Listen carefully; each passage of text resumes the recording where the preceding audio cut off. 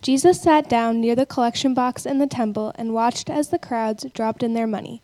Many rich people put in large amounts. Then a poor widow came and dropped in 2 small coins.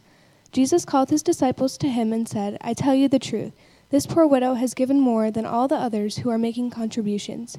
For they gave a tiny part of their surplus, but she, as poor as she is, has given everything she has to live on." Thanks, Kira.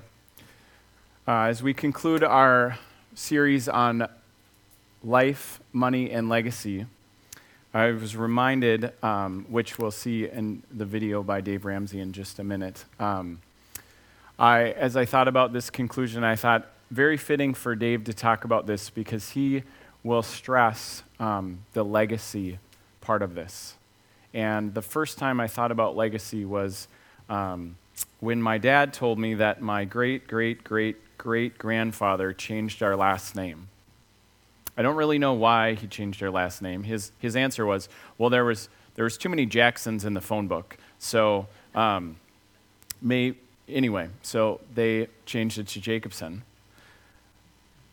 But until I saw this video by Dave Ramsey, I never thought about my great-great-great-grandchildren. And Proverbs says that a good person leaves an inheritance for their children's children's children. Way more than money. But what do you think of? Have you ever thought, maybe the better question is, have you ever thought of what kind of a legacy you're leaving your children's children's children? So as we listen to Dave share some truths and part of God's Word, ask the Spirit about what is that legacy that I can leave to my children's children's children.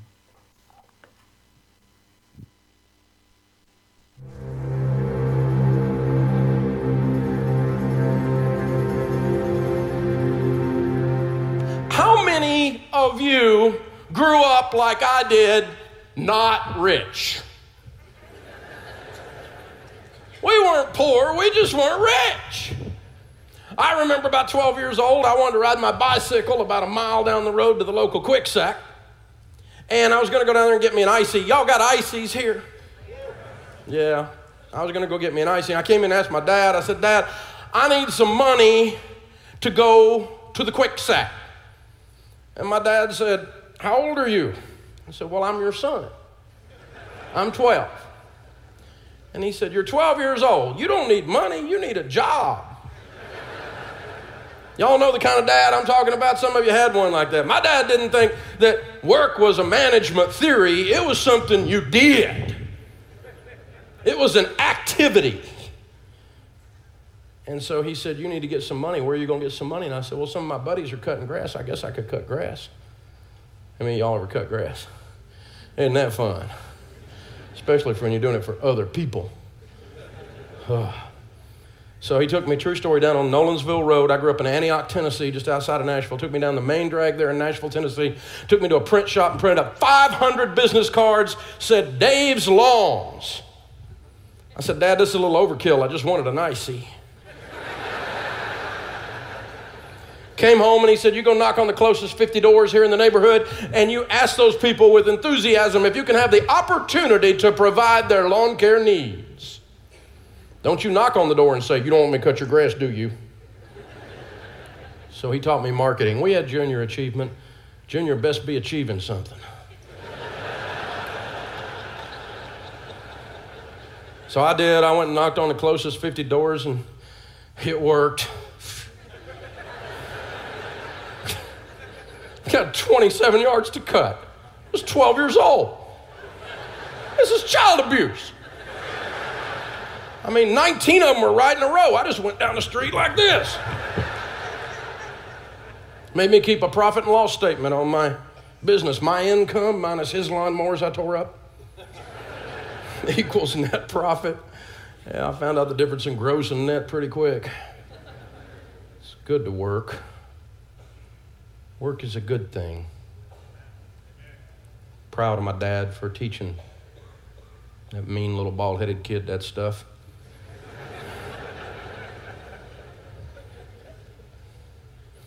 I graduated from high school, 18 years old. 3 weeks later, passed my real estate license, started selling real estate. Took off to college and went through college in 4 years, which is what you do if you're paying for it. You don't hang out, you know. It's like every time I stay here longer, it costs more. I figured this out, you know. And so I was working my tail off, getting all the way through college, and I met my beautiful wife, Sharon, and we got married, and we graduated, and we started off our lives broke. How many of y'all remember when you started broke, right? Oh, man, we ain't got money, honey, but we got love. It's a good thing, too, because we ain't got no money. I mean, it was bad. We were eating off a card table. She was driving a 1902 Pinto. For you young people, that's a car, not a bean.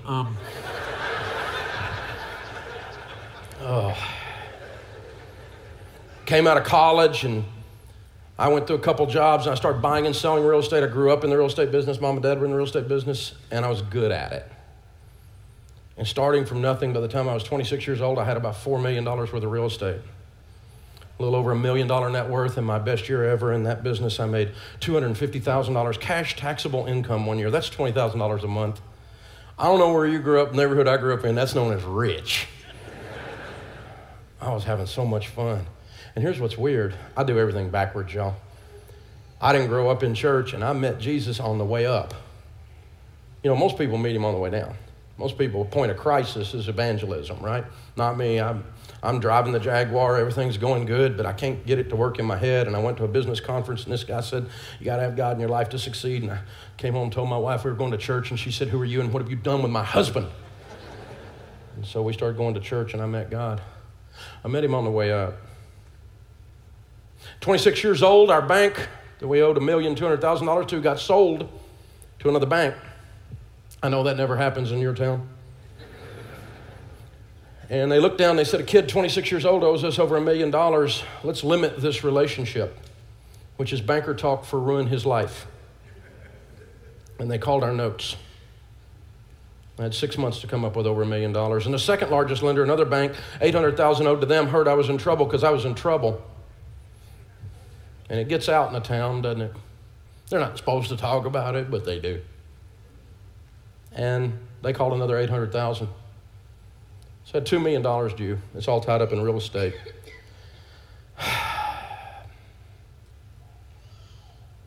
And we spent the next 2.5 years of our life losing everything we owned. We were foreclosed on. We were sued. We were sued so many times, the guy with the sheriff's department that brings the little lawsuit papers, we're like on a first-name basis with him.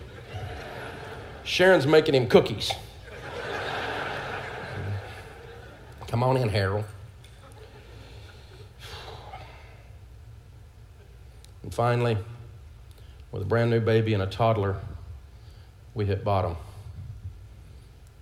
And we were bankrupt. I didn't know what to do. I was 28 years old. My marriage is hanging on by a thread. I met Jesus. I met him on the way up. I got to know him on the way down. Y'all know what I'm talking about? Yeah. Pain is not my preferred method of learning, but it is a thorough teacher. Yeah. You will read the Bible in those times. What did I do wrong? And finally, we were bankrupt. Brand new baby. I remember standing in the shower with it as hot as I could stand it in my face and just stand there and cry because I was so scared. And there was nobody to talk to because I was so ashamed to tell anybody what I had done. Because everybody else has got their act together, right? At least that's what we think, until you find out what's really going on behind closed doors. And I had started reading a guy named Larry Burkett when I was in the middle of the soup, a guy who teaches that the Bible talks about money principles. Now, I've got a finance degree, okay? I've got letters and licenses after my name, you know? And I still did stupid with zeros on the end. How many of y'all ever done something stupid? Yeah, how many of you didn't raise your hand have a problem with lying?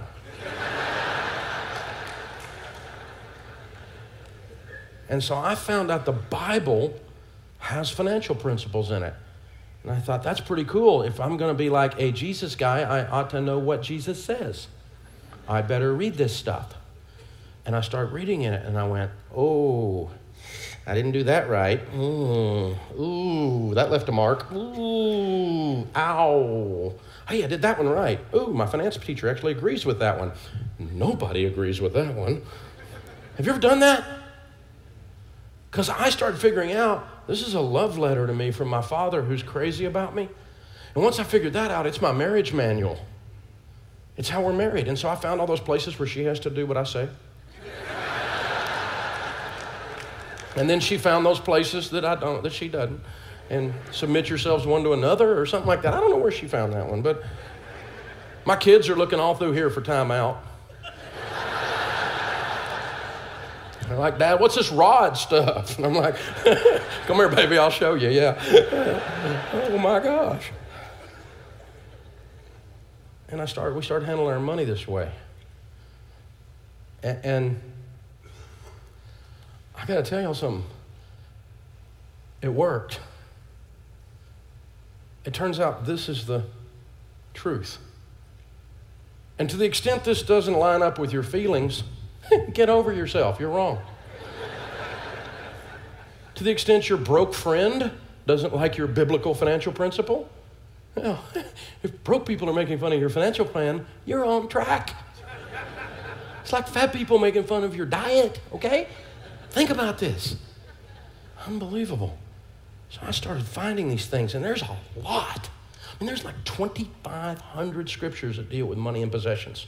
Our proper view of them, the proper spiritual indication, and the tactical, actual thing you do with money that God says.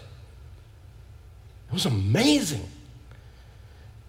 And it gave a guy who was in a puddle hope. Because I didn't have any. I mean, I was on one of these, I do all these TV shows on Fox and CNN, Good Morning America and CBS and all these people, and they're real sweet people and all that. And one of those anchors, I was on there doing a thing with one of my books one time, and they said, okay, this is amazing. You started with nothing, you became a millionaire, you lost everything, and now you're a multimillionaire. How did you bounce back? I said, dude, when you fall that far, you really don't bounce. It's more of a splat. And so I was splatted, man. I had an I surrender all moment. And we took these principles and everything I could learn about them and understand them from an academic viewpoint, a spiritual viewpoint, a biblical historical viewpoint, a socioeconomic viewpoint, a psychological viewpoint, an emotional viewpoint, a relational viewpoint, and I started to really understand how money works. Not what your broke brother-in-law's theory is. Because everybody's got an opinion in America today. Thank you, Internet. Everybody's important now. Everybody's opinion matters now. Sorry, but it doesn't. It doesn't. I'm sorry. Isn't that heartbreaking? There's a lot of twits on Twitter.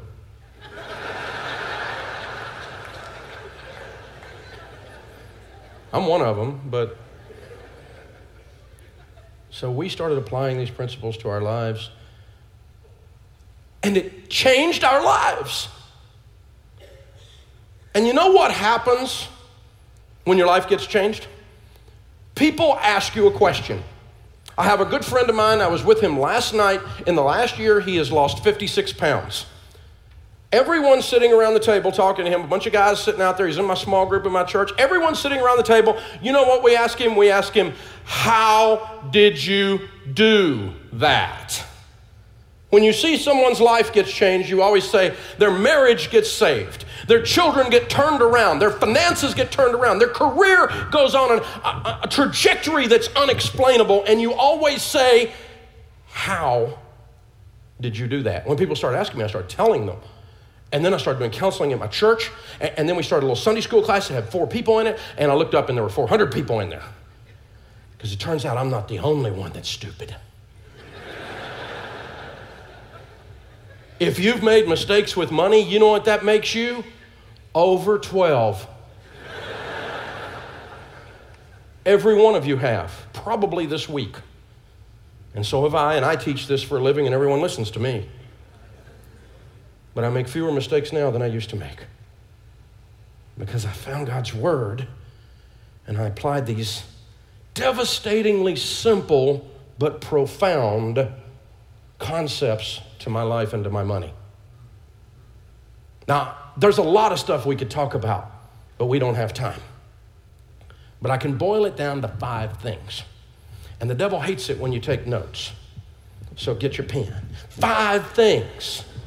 5 things. If you do these 5 things that the Bible says with money, while earning an income, you do them over and over and over, and all that they imply over a period of 15 to 20 years, you will prosper. It may happen faster, it may happen slower, but you will prosper, with the possible exception of a devastating calamity hitting your life that we can't control. We can't control tsunamis and cancer. But those kinds of things aside, if you apply these 5 things, the cause and effect, the sowing and the reaping always happens. 100% of the time, and I will go ahead and tell you, these are tough, they're hard, they're easy to understand, they're hard to do, and if you're really smart, you're going to act like you don't need them. Smart people have the most trouble with this. That's why I was good at it. First one, you have to have a budget. You have to write it down on paper, on purpose, before the month begins. Every dollar has a mission. Every dollar has a name. Not sort of, kind of in my head. Not it's on my iPhone app. Write it down on paper, on purpose, before the month begins. Every dollar has a name, and if you're married, you agree on that with your spouse. Jesus said, don't build a tower without first counting the cost, lest you get halfway up and you're unable to finish, and all who see you begin to mock you and say, this man began to build and was unable to finish. There's another Christian that can't pay his bills. Listen, if you're not going to drive it right, don't put a fish on the back of it.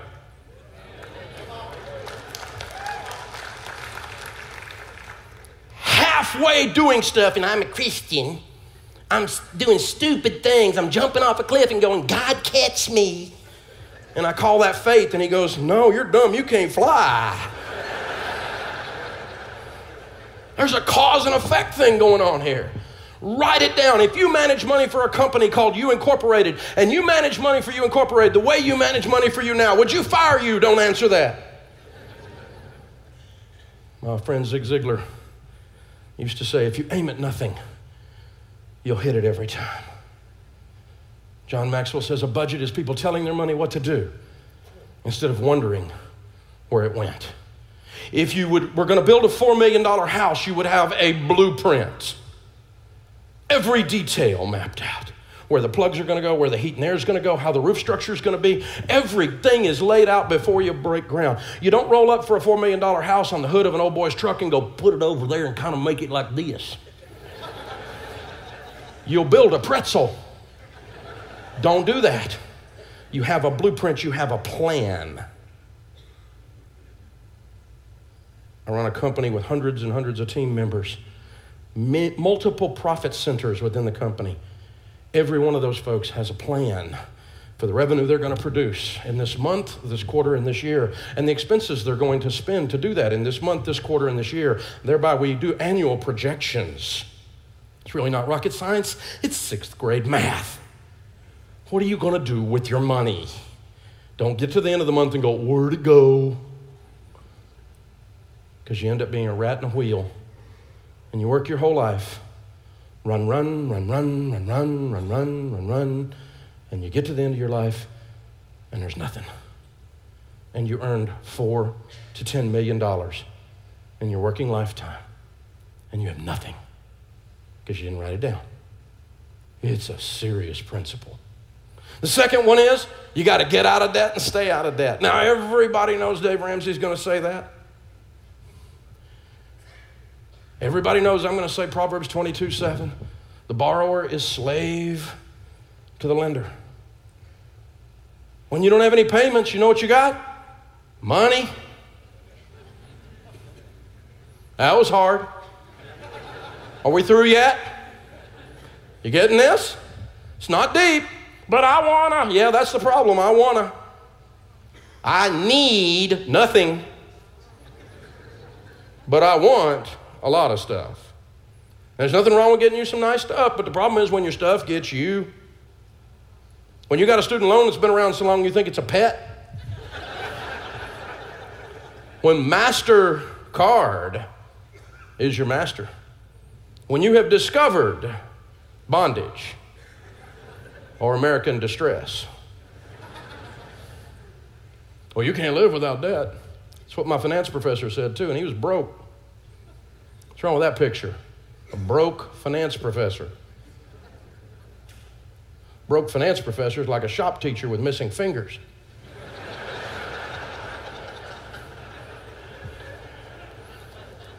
You have kind of a Dr. Phil moment with some of these people. How's that working for you?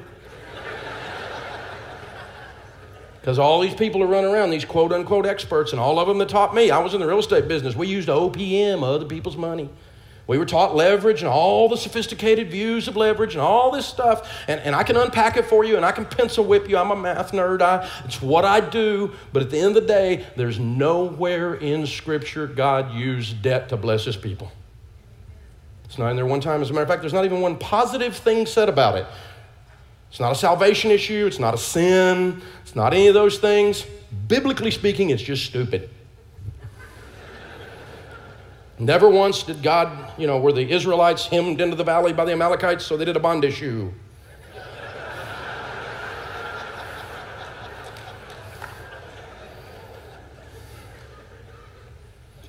You got to know the Word. Study the Word. Because God will show you. Because he loves you. He's got a plan for you. The third one, first one is you got to do a budget. Second one is you got to get out of debt. Because if you don't have any payments, you got money. The third one is quality relationships. Now this is kind of weird. But think about it. Marriage is grand, divorce is 50 grand.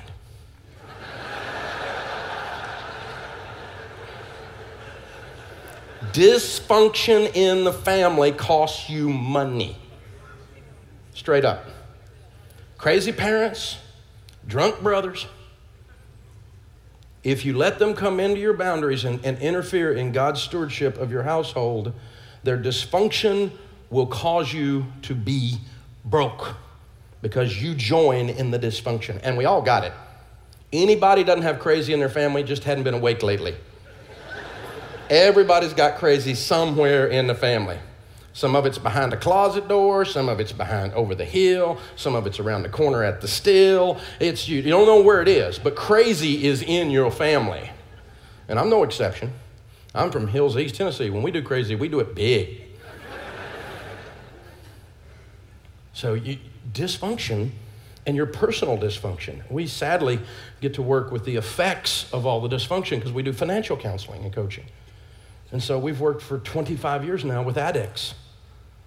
And I just got to tell you, that if you're addicted to something, whatever it is, gambling, pornography, those are the two big ones right now.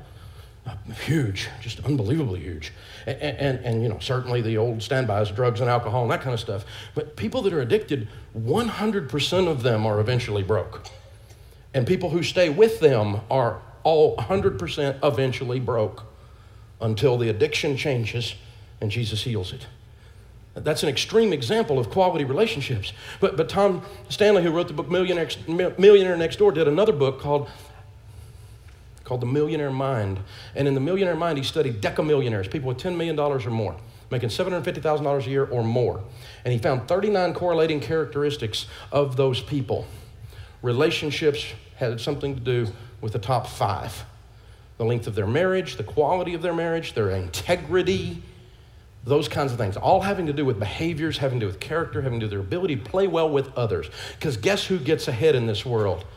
Nice people who are generous and love other people. That's who you promote if they work for you. That's who you are glad when they get promoted if they work beside you. That's who we want to win. Well, the jerks always win. You watch too much TV, and out here in the real world, the jerks get punished because we don't want to do business with them.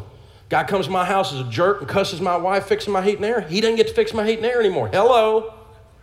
Isn't this simple? They throw your food on the table and go, eat it. I'm not going to that restaurant again. This is not service. This is abuse. This person's not getting promoted. Is this how life works? Say yes.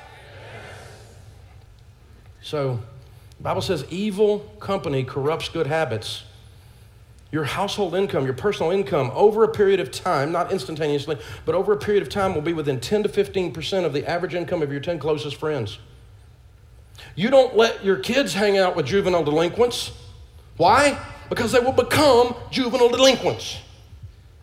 Little Johnny down the street smoking weed, you don't get to run with little Johnny. You will be a weed head too, right? Is this what we parents do that parent? Say yes. Okay. We don't do missionary dating in our house. Right? You come up to pick up one of my girls when they were dating in front of our house and you honk your horn, you better be delivering a pizza. You won't come in, we're going to talk about Jesus before you go. Because you might meet him if you don't behave, right? Is this how this works? Old school dad, I'll be here cleaning my gun when y'all get home. You know what I'm talking about, right? So this is the deal, y'all. So quality relationships changes everything. If you don't let your kids run around with juvenile delinquents because they might become one, who are you running with? You're going to become who you hang around with. Your mouth, your mind. I can tell you the movies you've seen and the books you've read have been influenced by the people you run with. And those affect your income. And those affect the outcome of your personal financial statement. This is stewardship of your life. You're stewarding your life. Number 4, save money. Invest money. Save and invest. The Bible says, in the house of the wise are stores of choice food and oil, but a foolish man devours all he has. Wise people save money. If you spend everything you make, you're a fool. I have been a fool. According to that, biblically speaking, I have been a fool. Because at times in my life, I spent everything I made. There were times I tried to out-earn my stupidity. Because I'm pretty good at making money, I just wasn't always good at keeping it. Finally, God got a hold of me in that crash. And he said, son, it's time to be a grown-up. It's time to put on your big boy pants. It's time to be mature in your faith and actually take control of what you're supposed to take control of. I'm not saving money, I have faith. You don't have faith. Because the Bible says, in the house of the wise are stores of choice food and oil. If you have faith, you would believe that. Wise people save money. It's not an act of faith to have nothing and hope the government's going to take care of you. It's not an act of faith.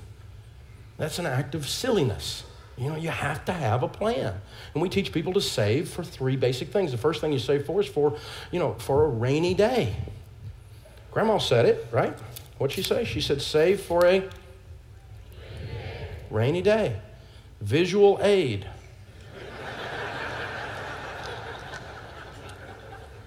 It's going to rain. Better get ready. Better get ready.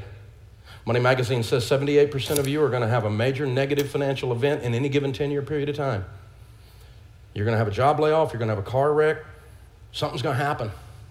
And you're going to need some money. One I don't understand is unexpected pregnancy. What? But,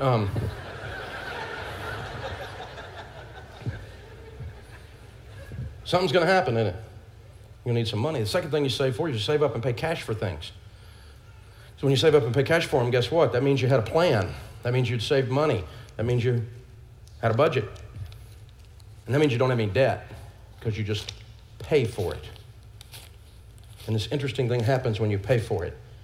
You own it. It's over. Transaction's over. Otherwise, we just pedal and pedal and pedal and pedal and pedal. How many of you are like me? You bought something and by the time you finish paying the payments on it, you hated it. Because I hate this thing. Payment, sick of it. Save up and pay cash. Weird, Dave. I know. Normal's broke. I don't want to be normal. Weird is my goal.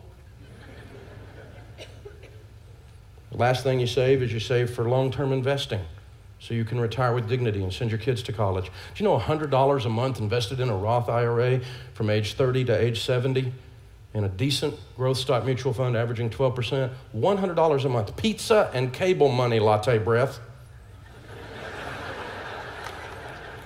$100 per month is $1,176,000.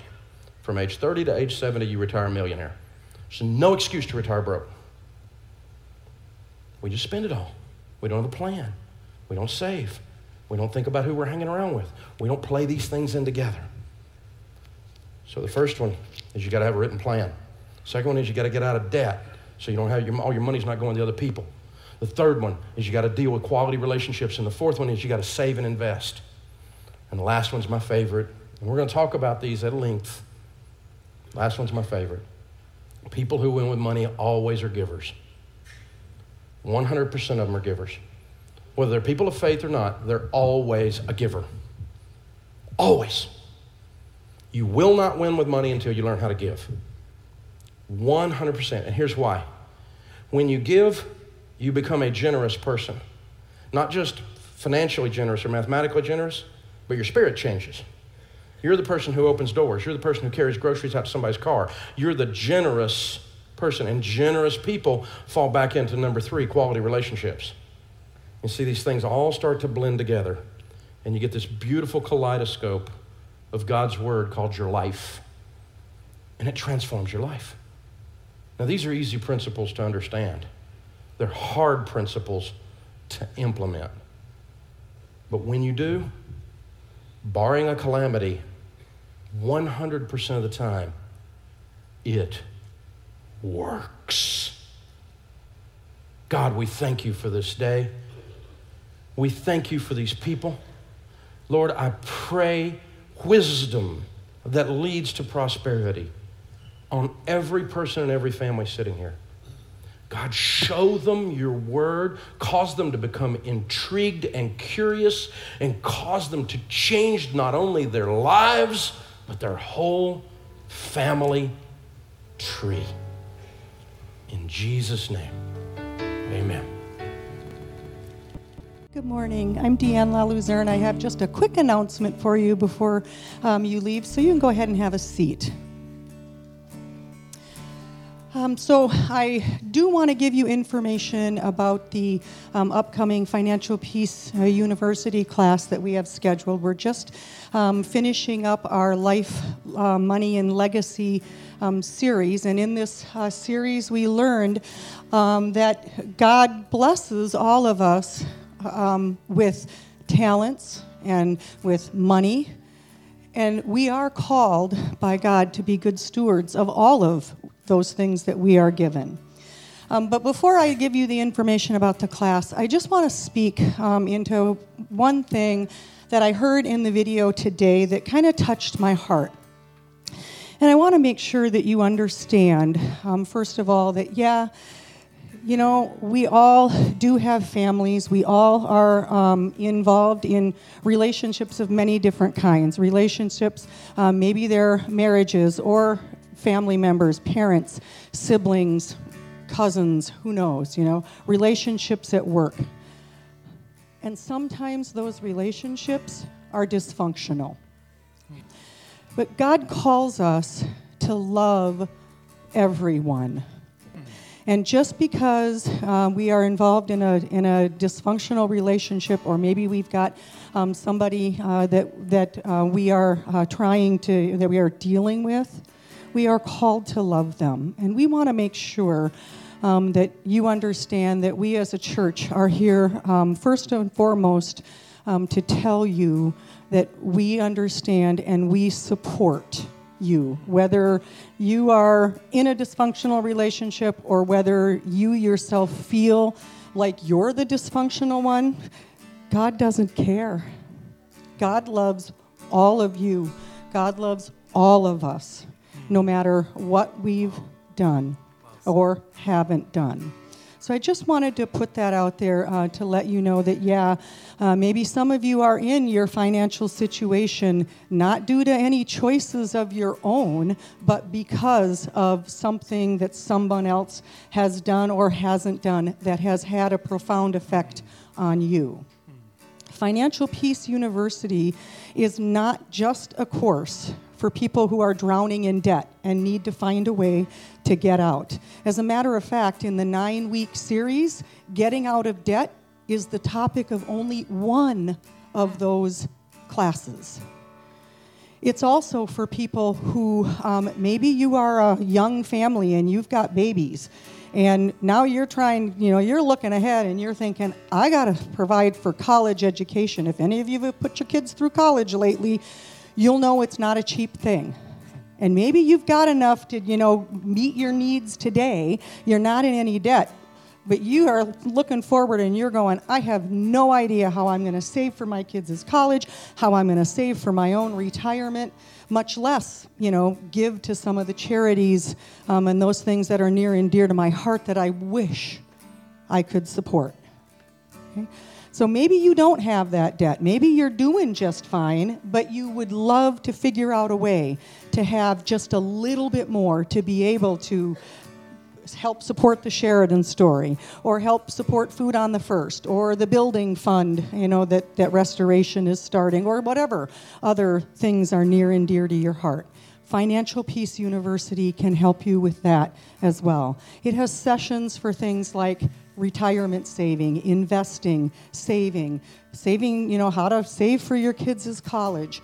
And not only that, but to teach us how to properly teach our kids how to be financially responsible.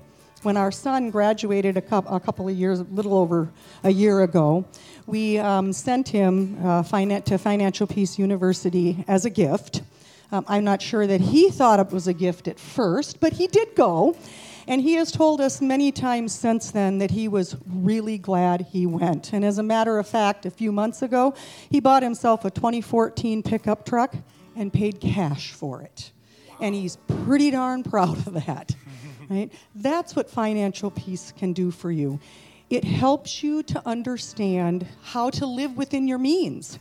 Whether your means is that of a kid just graduating college and is now coming into, some money that, more money than they've ever known what to do with, or whether you're somebody in Dave Ramsey's situation where, you've, whatever.